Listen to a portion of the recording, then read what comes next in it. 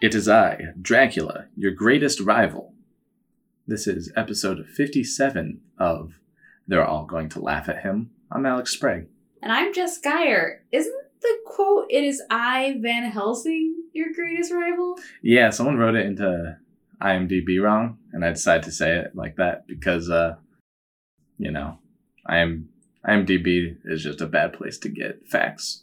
I really do want to put like a bunch of fake trivia into IMDb for all these movies. That's something I'm going to do later. Because the trivia on this one, it is just children saying stuff like, Adam Sandberg also was a cop once. And you're just like, good work. Good work, 6-year-old. You've done it. Yeah, good job. Yeah, we watched Hotel Transylvania 3. It's pretty Summer good. Vacation. I think that's what it's called. Yeah.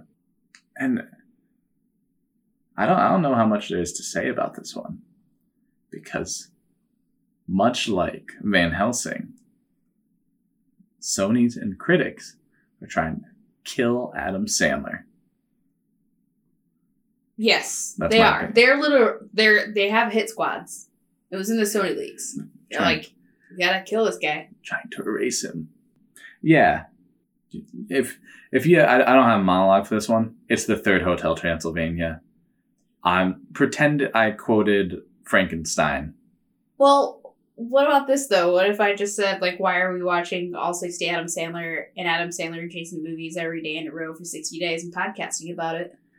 To see if Adam Sandler deserves to be struck through the heart with a wooden stake and killed. I say no. Yeah, that's a little far. This movie was pretty good. It was pretty good. I enjoyed it. I think I'm on the other side of you. I think did you say this was your favorite of the Hotel Transylvania? Yeah, it is. I think it's the weakest one. I think it's the strongest one. Why? Did you find it funnier? It's not necessarily that I found it funnier, but I found that it had a more consistent theme. The first two, like the second one, for example, I liked that they were trying to teach the kid how to be a vampire and everything. I thought that was stronger than the first one. The first one I thought was pretty weak, all in all. Yeah, I don't know. I liked the themes in the first and second one. Here's the thing is, I think it probably has a more fluid theme because I think there is less rewrites. But I think this is a half-star Sandler film. Why do you say it's a half-star Sandler film? Because it wasn't produced by Happy Madison. They took the credit out. They're saying that the Adam Sandler crew had no writing aspect in it. And had no... They basically are saying that the director wrote, directed, did everything with this, and they had no say in it. Now, we can decide now, are they lying? Yeah, they are. I've made that decision. Yeah. They're lying. Because, that's... Like, the director even said, I based it off the fact that I took a summer vacation and I hated it. And here, let me ask. Who's the director for this? It's the same one that directed other stuff. He's the Powerpuff Girls guy. He's the Samurai Jack guy. I like him. Genndy Tartakovsky. Oh, yeah. The guy who plays the blob guy. Blobby. Yes. Moscow, USSR raised... No, they moved to Chicago when he was 7. Here's the thing. I don't believe that. And I think it's a calculated move to A, get Sony away from Adam Sandler because Adam Sandler no longer deals with Sony. Uh-huh. But they literally cannot make another movie without him and his crew in it. Mm-hmm. But B, this movie is about, in many ways, spoiler alert, Nazis trying to kill Jewish people. Yeah, it's definitely about Nazis. And it's either they just had a Russian guy write that story and were hiding the fact that this was so far had been written entirely by like a Jewish cast, or like Adam Sandler basically helped them write it. And I would say, based on what we know about how Sony was angry at how often Adam Sandler and his crew would come in with like a written script and put forward too much, like got too much into Sony's business, you think they took a huge paycheck to not help? Or do you think the Jewish guy wrote a story about Nazis and kind of put that in? I'm leaning more toward the latter. considering. Now, the monsters don't necessarily represent Jewish people in this movie. But I think Dracula does. His group does. Oh, yeah, sure, yes. I mean, but monsters are more like, in this movie, certainly like... Marginalized communities. Marginalized communities, for sure. And the fact, well, we'll get into this too, all of the Helsings are blonde-haired, blue-eyed people. Yeah. They literally hunt monsters on a, like they hunt them down while the monsters are in hiding, like... Yeah. The connections are there. Mm-hmm. Yeah, and there's some more, and we're going to talk about that later. But, like, I wanted to, at the top here, like, talk about this because, like, I'm seeing on, like, press releases and, like, them doing, what's it called when actors all get together and, like, talk about the movie beforehand? Like, whatever that is, the They're doing publicity tour. Thank you. Publicity, that's the word. They don't even have Adam Sandler there. Really? And I think, and I watched an interview with Adam Sandler and Brad Pitt where they were talking to each other, and Adam Sandler said the best part of this is, like, we don't have to do publicity tours for Netflix. So I'm thinking, like, I don't think they care about their credit. I mean, that's the whole thing was like, yeah, they make sure their whole crew's paid, but, like, do you like, Adam Sandler hasn't. I had a 7-day trial to this one website. I was able to see that, like, many of the Happy Madison people have been doing rewrites that are uncredited, and it doesn't matter. They, they're taken care of within the company. Doesn't matter too much. Do you think they just don't care to put their name on it? It doesn't matter to them? Yeah, I mean, at this point, it doesn't. And, maybe there isn't any influence from the Happy Madison crew. I find that hard to believe. Very hard to believe. I mean, I don't think it's impossible to emulate their style of comedy. Mm-hmm. But, this one, regardless, felt way less corporate. Yeah, I think they let, is it Gendy? Gendy? I guess Gendy, probably. Gendy. The director. Yeah, the director. And I'll point out, huge fan of him. I love his work. Yeah, Powerpuff Girls, Samurai Jack is great. And it might have been easier for him to put out, because he's doing the artistic stuff and the writing at the same time, add in a few jokes from the Happy Madison people. That could have worked better. And he is good at, in at least Powerpuff Girls, dealing with a kind of abstracted thing he's talking about. I mean, same thing in Samurai Jack. Yeah, Samurai Jack's really good, but I think there's less commentary on stuff in Samurai Jack, in my opinion. As, like, Powerpuff Girls is a better commentary on things than Samurai Jack. But, yeah, I'll hear haters about that. So I'm not super sure. I doubt it, though. That's what it comes down to, is I doubt that's what happened, is that he did this all by himself. And, I mean, whatever, it made like $550 million, so they probably don't care if they're getting a cut of it, but remembering Hotel Transylvania 2, the script that Happy Madison brought to it, which was about anti-corporate stuff, and them doing that, they've already been denied the ability to do something like that. So maybe they just don't care. But also, the director tried quitting on the second and third movies, saying he didn't want to do a second, and then he didn't want to do a third.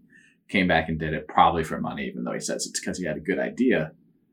But when he said that, he didn't come up with the idea for the second movie. So it makes me think that it's just, corporate talk. Yeah. There's gotta be... Did you find any of the emails? No. Sony's leak was before this movie was written and made. So I know nothing about this.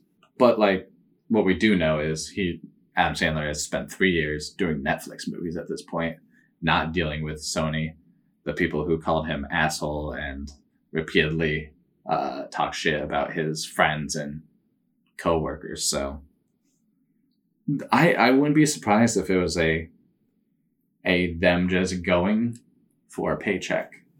I also wouldn't be surprised if Adam Sandler demanded a percentage of the movies. Something like that. It just makes us shit ton off this. Yeah. I'm just... Yeah, considering that Hotel Transylvania 2 was written by him... it's just... He has such a big role in it. His kid is in it. His friends are in it. Yeah. The movie's still only about Adam Sandler, too. Yeah, it's about his character. He is the star of this one. More so in this one than the last two. And I do know Pascal, that terrible person who's been fired from Sony, was the one who was trying to get it away from Adam Sandler, which I find that was just, her whole thing's like, it's all about Mavis and Jonathan, and that's the like core of the story. You're like, no, it's not.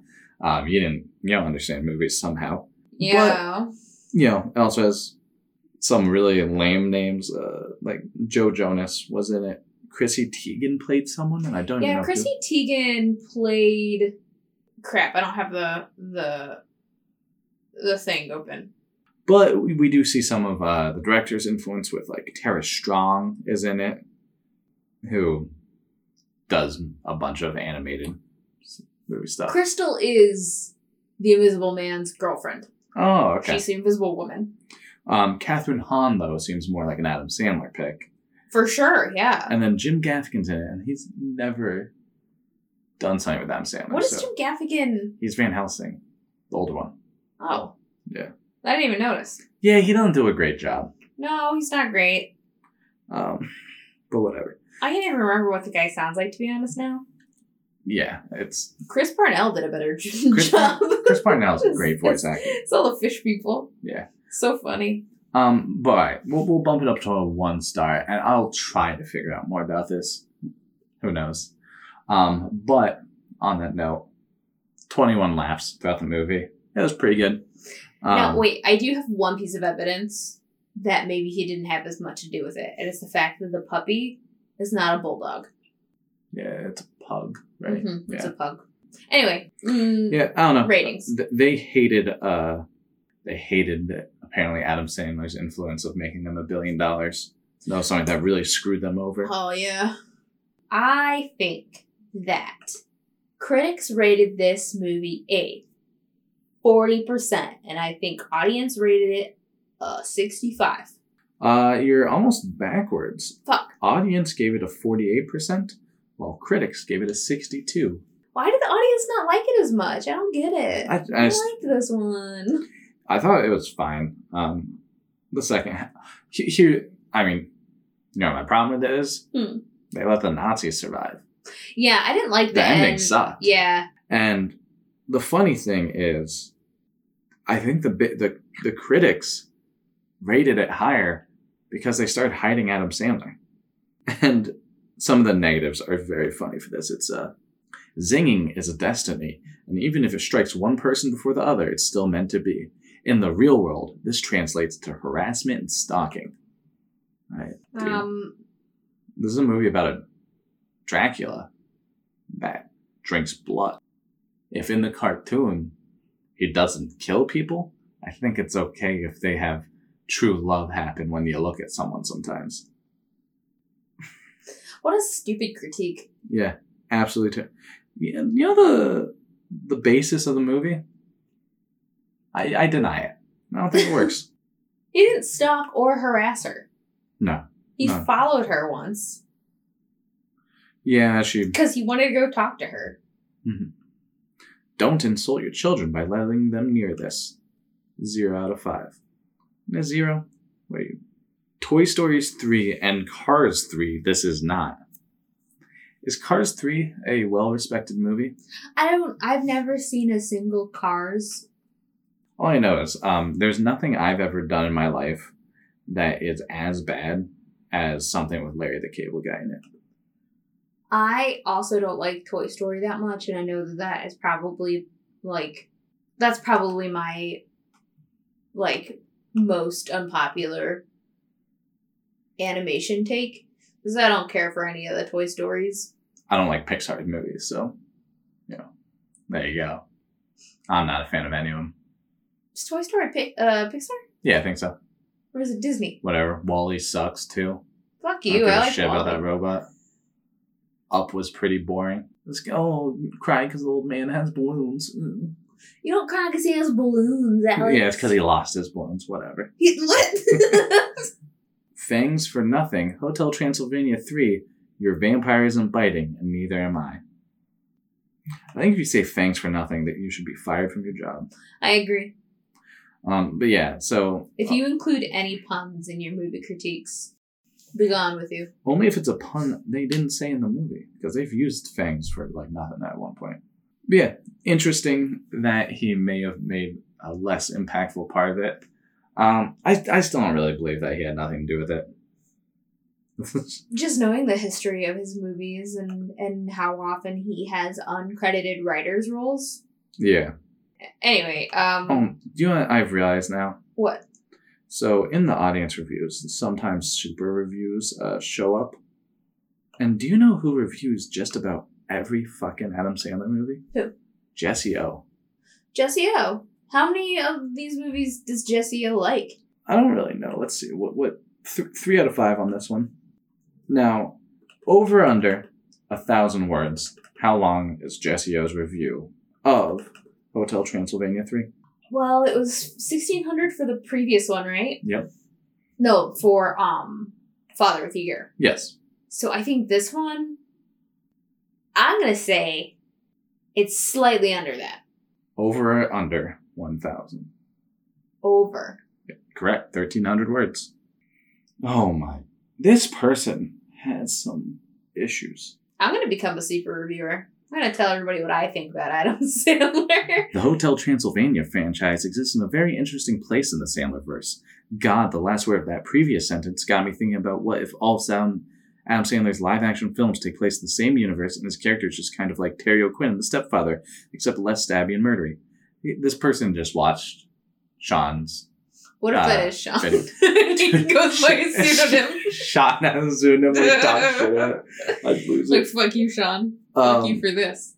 No, this person does not have their reading level went down. They're no longer 9th and 10th. Whoops. But yeah, it's a bad review. I just find it very funny. Some people review so many movies, yet don't ever see the point of the movie, and that's what weirds me out. I mean, again, people are so often... I mean, I have 2 people I'm going to blame. Two things I'm going to blame. Mm-hmm. Number 1, I'm going to blame Red Letter Media. Yeah. Number 2, I'm going to blame CinemaSins. Yeah, I forgot what you're saying. And I actually, I listened last night to a charity gathering of the Cracked After Hours crew, which they did an interesting thing where they would try to revisit media and try to have a different take of it. Yeah, and I like what they do with those. Yeah, and where they like really deep dive into something. Yeah, Daniel O'Brien had a good point where he says, I think we're a part of this and I don't like it, but watching media in order to critique it in a negative way and try to tear it down is bad. And it doesn't do anything good for anyone. And I think people never realize that I can watch Ninja Turtles 20 times and finally come up with why it's exactly like Sex and the City and, some nonsense. It's not me saying it's formulaic, therefore it's bad. It's me saying after 20 watches, I start seeing stuff that maybe even the people who made the movie aren't intending. It's stuff like that. Yeah. And that kind of take isn't a bad thing. It's an interesting thing. And the idea that, it's formulaic, like take a point off. Ding, I'm CinemaSins. I'm bad at making stuff. Like that's a bad way to look at movies is on a point scale, basically. Also, like, I do a lot of book reviews. Mm-hmm. Just because, I read quite a bit and, I have a Goodreads account and everything. And first, did I ever tell you why I don't go on Goodreads anymore? No. I turn it on, something's wrong with my account, and it just constantly refreshes and reloads. like as fast as it can. Weird. It hates you. I had like 1,100 books reviewed on there before it shut down. What did you do? I don't know. I broke Goodreads. Anyway, like the approach that people take to reviewing books is so much different than the approach people take to reviewing movies. Mm-hmm. When it comes to reviewing books, you're looking so much more at the text, and you're looking more at like the storytelling techniques, and you're looking more at the themes. When people start reviewing movies, for some reason they start reviewing the plot. And they start reviewing stuff that doesn't...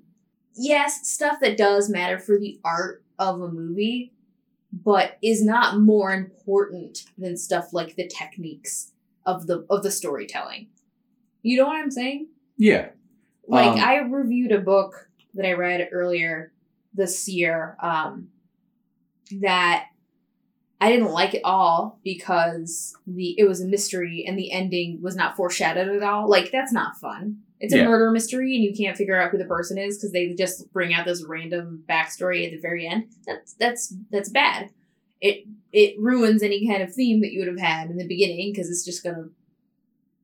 It's like putting a wall in between you and everything else there. That's different than saying this specific thing didn't make sense, or Adam Sandler's doing the voice again. Like, it's different. Yeah, and if someone said, I think we're gonna get really into this in episode 61 when we kind of do our final takes, the whole Sandler series. Yeah, but I have been learning more and more about like theater and script writing and stuff like this, and the idea of this movie's bad because it has Adam Sandler doing one of those goofy voices doesn't work for me anymore. No. You need something better than that. If it's annoying to you, it's not for you. And I think the idea of rating something out of 10 instead of saying like, no, that movie's not for me, this is. It's like Breaking Bad. It's not for me. I understand it's good. And I know every time I say this, someone's like, well, like, if you get past the first few episodes, I'm like, yeah, I did. I got past the first few episodes, and it still sucks because it's about a bunch of shitty people, and I don't watch things where everyone's shitty. Like, that's not fun for me.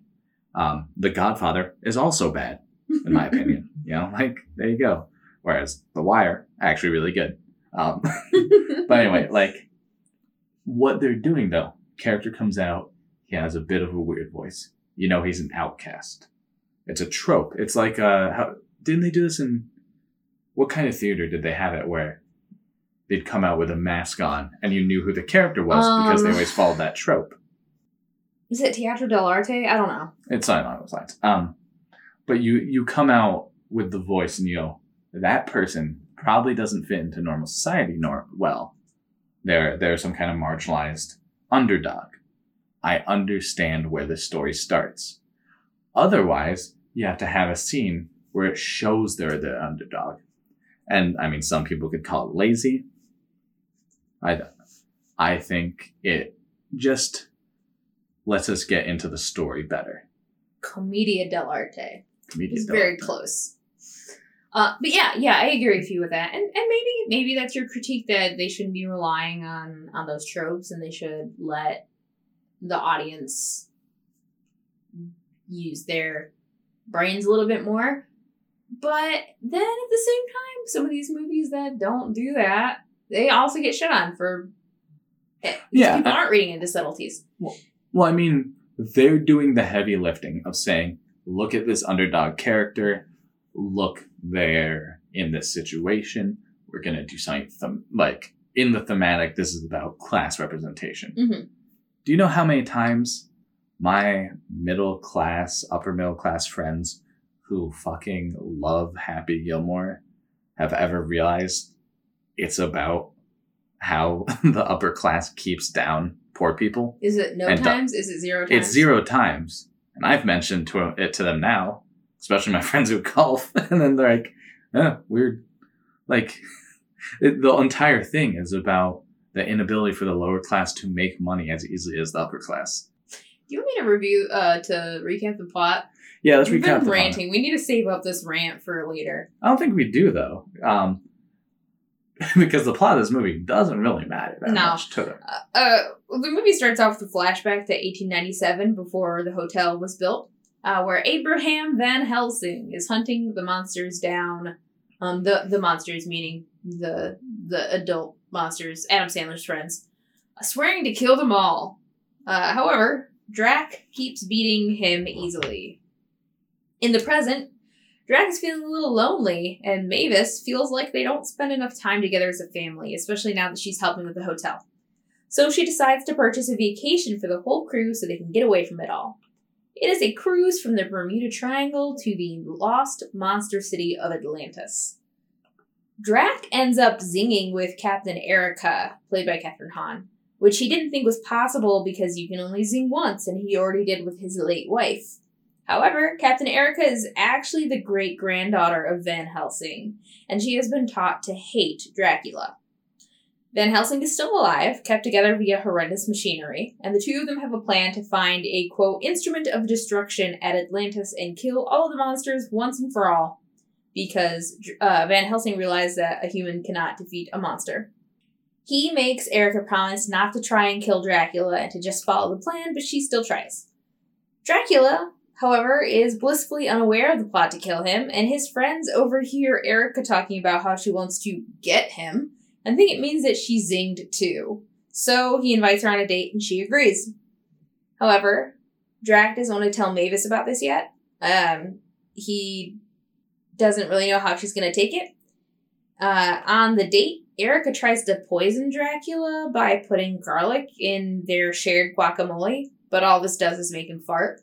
And he talks about how he hasn't had a date since his wife died. She talks about how her mom is gone and she was raised by her great-grandfather.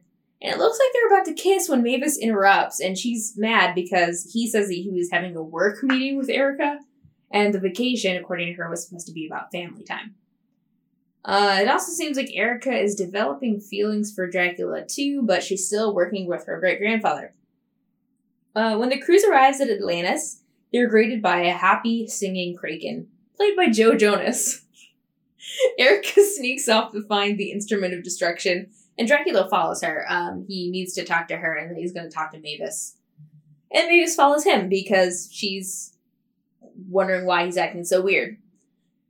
Dracula saves Erica's life in a deadly tango as she triggers traps up to the instrument, and then saves her life again when she takes, like, the little statue thing and causes the ruins to collapse.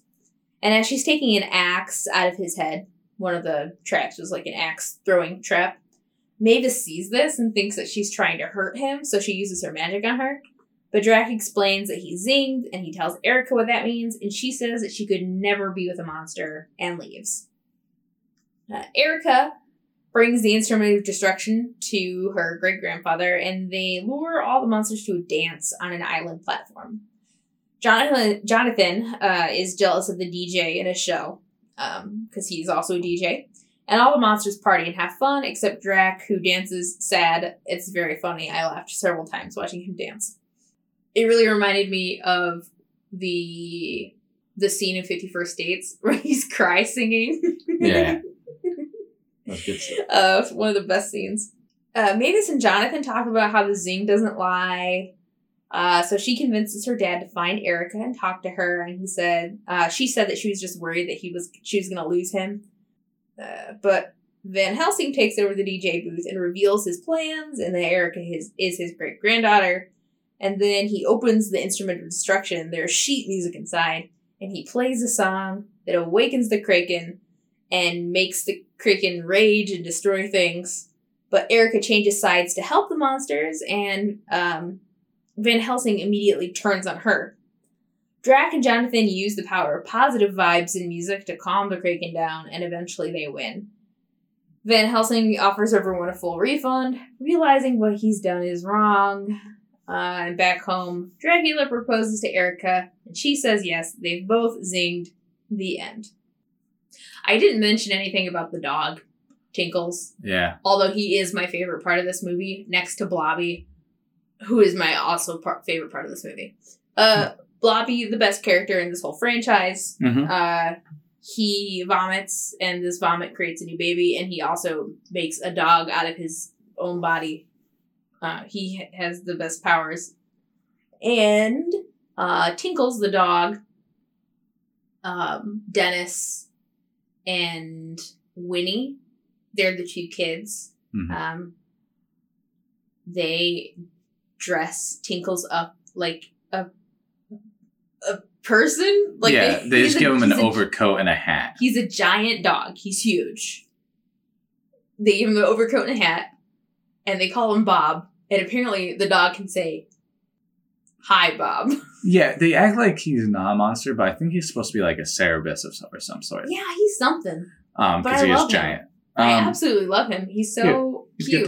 Can I talk one thing about the dog? I was looking up the music that's played. So they play 3 songs at the end. They play first Good Vibrations. Then they play Don't Worry, Be Happy. And then they play the Macarena. Those are like the 3 positive vibe songs. Mm-hmm. Apparently Good Vibrations was made because the writer's mom believed that like there were good and bad vibrations in the world, and dogs would sense and bark at people who gave off bad vibrations. And throughout this whole movie, Tinkles the dog kept barking where Van Helsing was. Mm-hmm. And I just thought that was really cute. They did some research, you can tell. And I think that they actually did a little bit, the Transylvania series in general, I love all their monster references.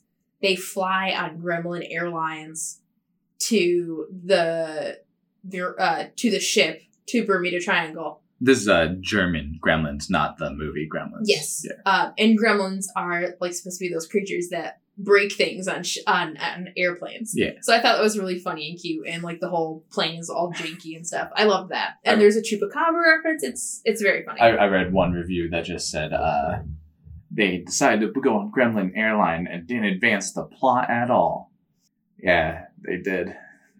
They had multiple sections where the daughter was saying stuff that was just exposition. Yeah. And it also showed that the kid snuck the dog. Yeah. Plus it was fun. I like what they did with the animation in this one.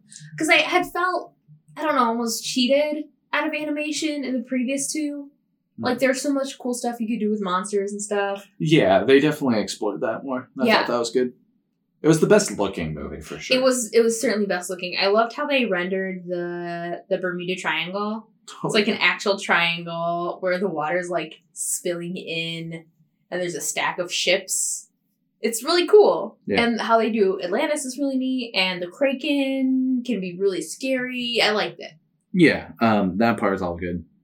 I want to talk about my big problem with the movie, though. Sure. So, the bad guys are Nazis. It's referenced multiple times, basically. I'm not saying it because they're German. It's because they're blonde-haired, blue-eyed people trying to eradicate a people. Yeah, they literally try to commit genocide. Yep. There's this is a more sci-fi-ish reference, but Van Helsing starts changing his body out with robot parts and stuff, becoming not human himself, which is a trope in Nazi sci-fi stuff. Mm-hmm. And then they specifically, when having the final fight, have a Indiana Jones stinger when the dog loses his hat. Indiana Jones being someone famous for fighting Nazis. And they set that up as a direct reference to Indiana Jones. There's another reference to Indiana Jones too, when she takes the instrument of destruction and then everything starts crumbling. That's just a trope in general, but I think that whole spelunking scene was certainly supposed to be a reference to Indiana Jones. I'd agree. But, so they have a 180-year-old Nazi, 187. And then a young woman who's been taught extremism her entire life. They make it a point to say that just like you taught me, she said. Like several times. I was raised this way. I was raised to hate these people. I have a good line on that. It's all I've ever known. Mm-hmm.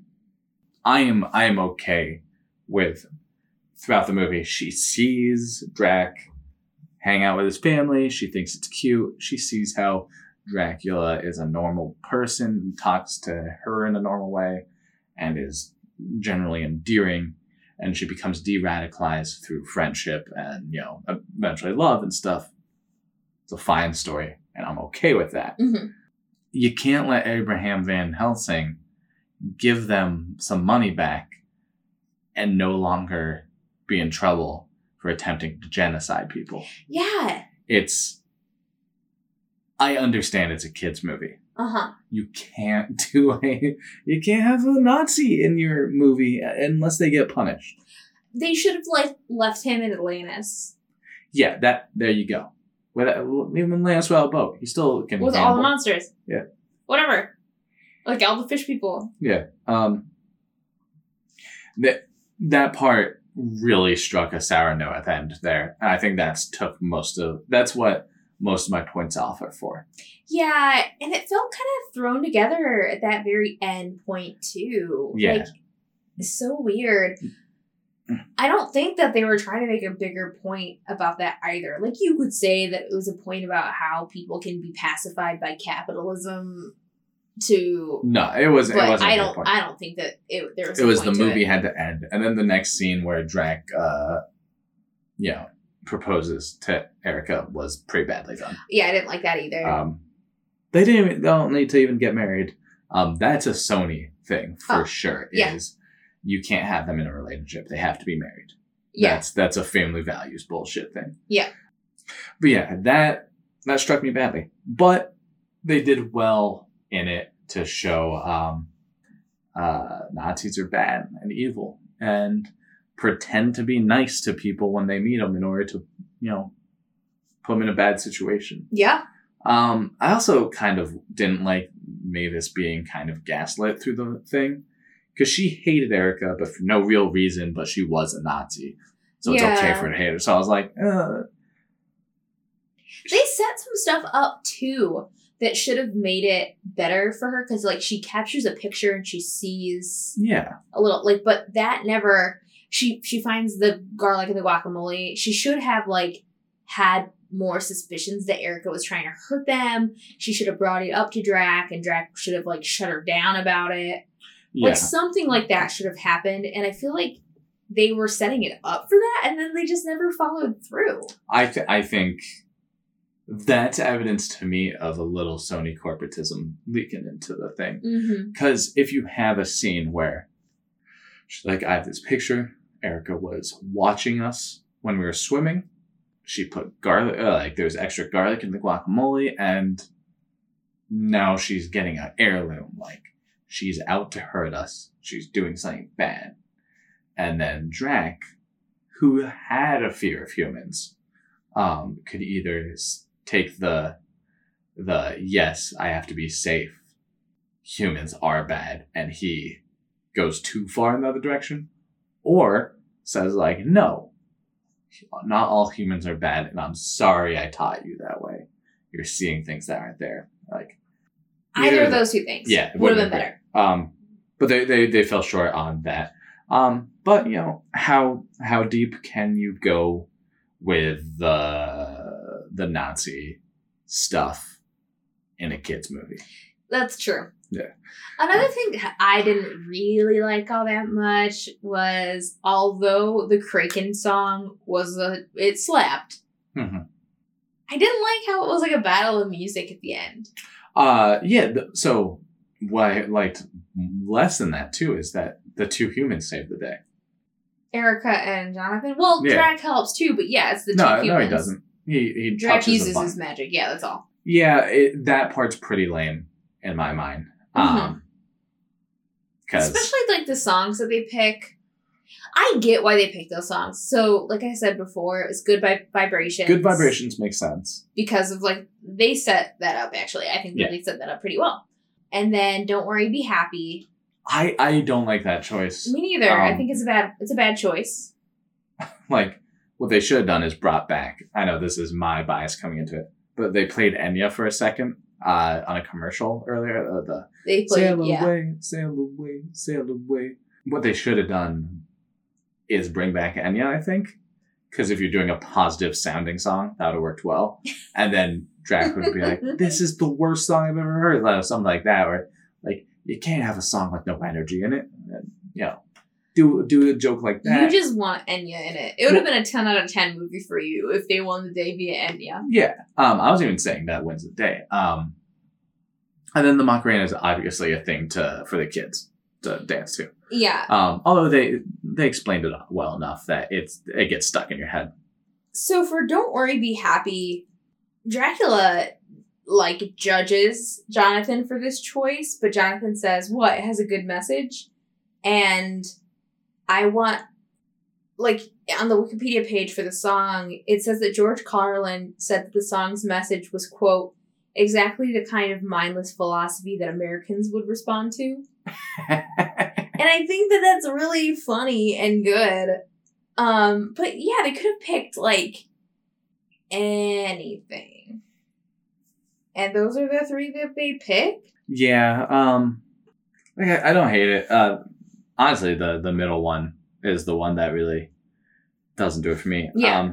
But there is something to be said about music's role in fighting against fascism, which is basically what's happening there. I don't know if we explained this well enough, but Van Helsing is mind controlling the Kraken to kill everyone. Yeah, with a song, with a special song. Yeah, EDM music, which started in Germany, so yeah. Yeah, the Nazi regime also had this really weird relationship with music too. Mm-hmm. They obsessed over German-made music because, of course, everything German had to be the best. Yeah. And they didn't want to be, degenerate with the other music, which is a stupid ideology. Yes, but I know, I'm sorry, but EDM started in Germany, not Detroit. I know Detroit people get really upset about that, but if you look at the timeline, guys, it was German. And just like Cars. Yeah. I don't actually know, but I don't think that's true, but it's funny. So music has always been good at taking down and making messages of anti-fascism and stuff like that. Yeah. And I like that as an idea. I don't know if they meant to do that as an idea, and I don't think they succeeded if they meant to. I don't think that they meant to. I think that this is supposed to be a continuation of the other Hotel Transylvanias where there's always some weird music thing going on. Mm-hmm. It feels like it always ends in a dance party. Yeah, they do that on purpose. But and it's because it's a kids' movie.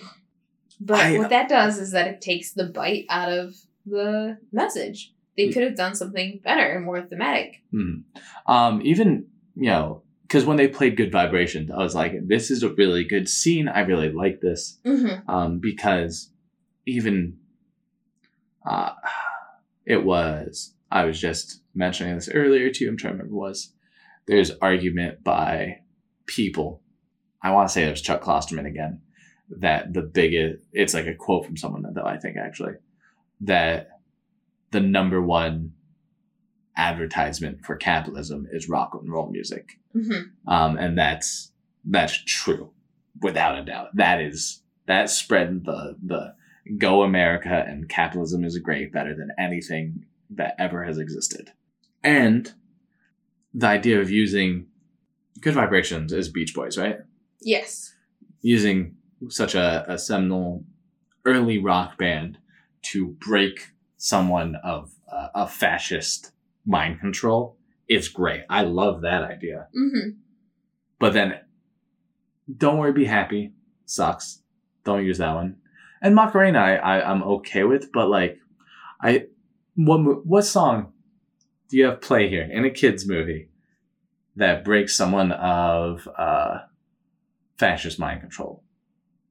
What's the best song for that? I don't know, but I feel like you have an answer. I'm not 100% sure. I was really worried that they were going to play the Pharrell song, Happy.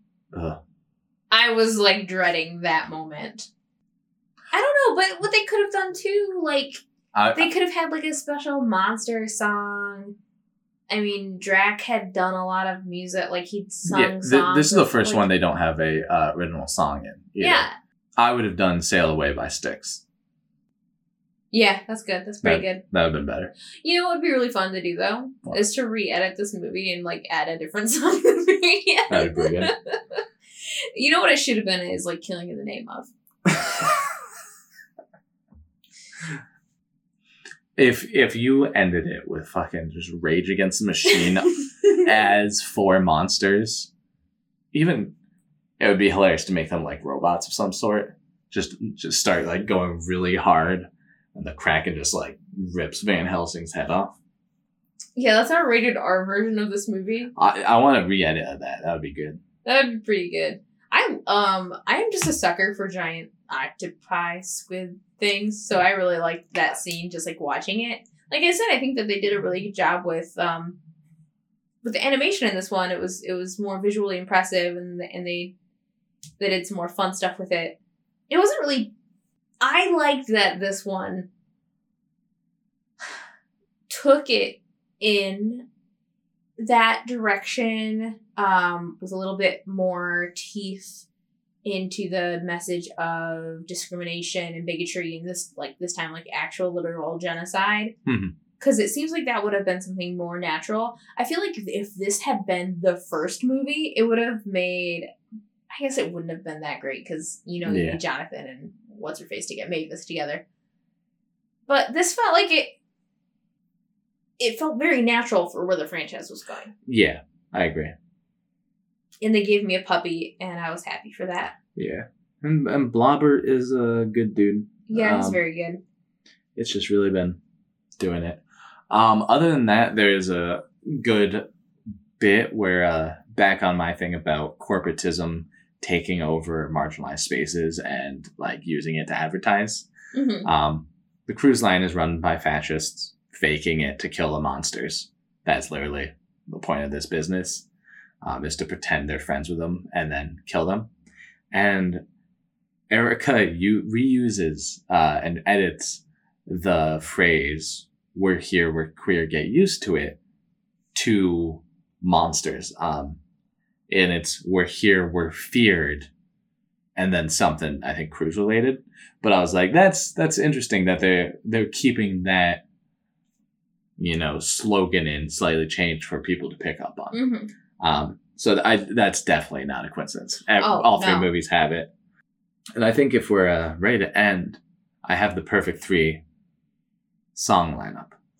Well, I was going to say one more thing. Like, there are 2 other slight themes in this. Like, one is the ability to find love after you've lost someone who you thought was the love of your life. I think that was interesting. It's not worth a huge discussion on. And the other one is this idea of legacy and looking to the past. Like, there's a line in the movie about, like, how, like, yes, this is your past, but we're going to create a future together. Mm-hmm. And don't really like that, because they said something like honoring the past. And you don't want to honor your Nazi ancestry. Like, yes, you should recognize it and use that to grow. Like, not use it to grow, but, to grow away from that. I will say Dracula says that, though. Yes, and that is before he realizes that she's a Helsing. Says we have to honor the past, but we get to make our own future. Yeah. Which makes sense from his point of view, mm-hmm. but from her. Whereas she, when she sees Dracula in a good light, starts repeating herself, "Remember, Dracula bad, Dracula bad." Yeah. Which is... Mm-hmm. Yeah. The whole ship is the ship's name is Legacy too. Yeah. Legacy is supposed to be a theme. But it's not really like that. And it's just more subtle, I guess. It's not really like dwelt on or discussed in the movie all that much.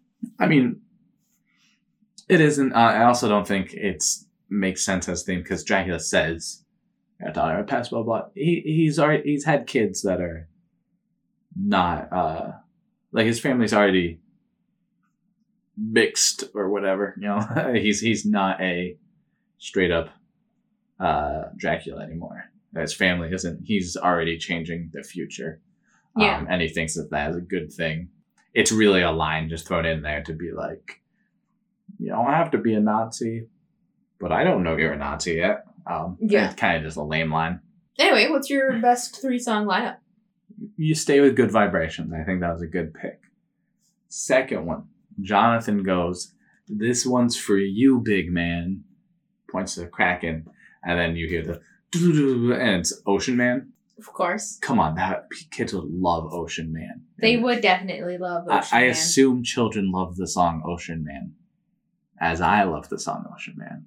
It's like the song. I think it's unironically cool. I am in a small niche subreddit with I think 130 members called Ocean Man, and we post Ocean Man related stuff. Guys, I'm dreading this right now because every time Alex is reminded that the song Ocean Man exists, I have to listen to it like for the next week straight.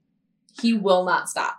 I wrote an episode of a podcast about the song Ocean Man. Making it an eldritch horror. Yeah. It's terrifying. It's really good. And the best part about it is that I wrote it while listening to Ocean Man on repeat for like 6 or 7 hours.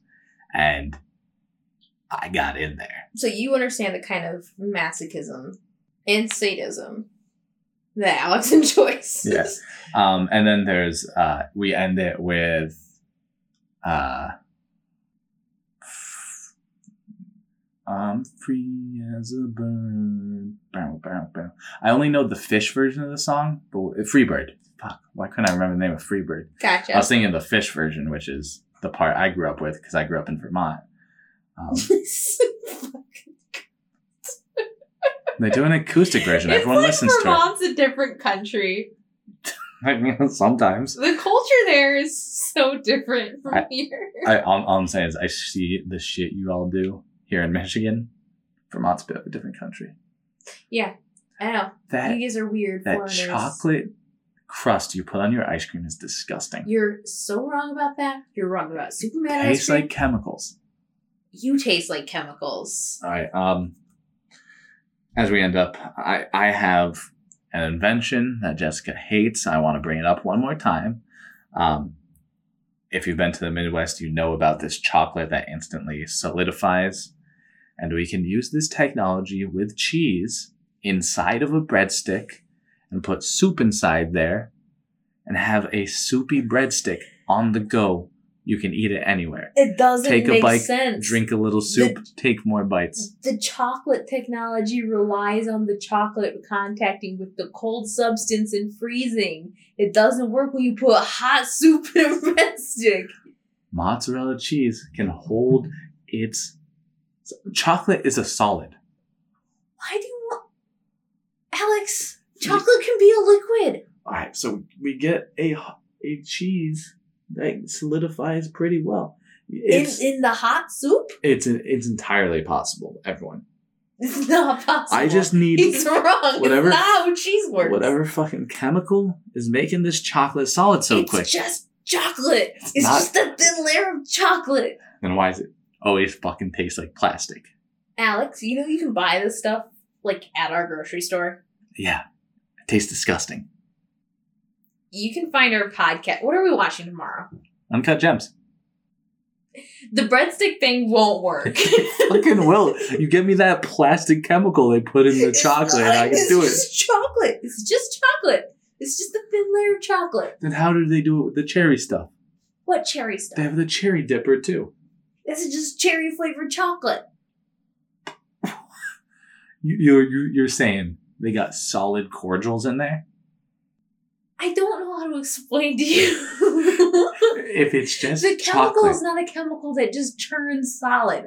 It relies upon the coldness of the ice cream. Yeah, it's gonna be in the freezer, and then you just heat it up, and you got time. It'll get soggy eventually, but for a while, you got a buffer with a nice dense bread and some cheese. If it's just chocolate, why does it taste so fucking bad? Answer me that, Michigan. It doesn't taste bad. He's wrong about that. Your ice cream's also bad. I'm sorry. Why don't you guys go get 2 Jewish men to start a great ice cream company in your state that relies on texture over your nasty colors? There are no cows in Vermont. There's no room for a cow in Vermont. We have more cows than people. It's because you have no people. There are no people there. I can't prove there's anyone there. I think my mom's there. You know what you guys are doing? You're milking the members of Fish. That's where you get your ice cream. I'm not talking about this. His breadstick idea won't work. Now he's just like lashing out at Michigan. You can find our podcast at Laugh at Him Pod on Twitter. after this podcast is over, it is going to be an exclusive Vermont hate, Michigan love podcast. I can see you're still thinking about the breadstick. I need you to stop. Yeah, we normally are in the same room, so she normally can't tell when I'm just thinking about stuff. You can also find our games at wannabegames.com. We don't really have... We have a road trip RPG.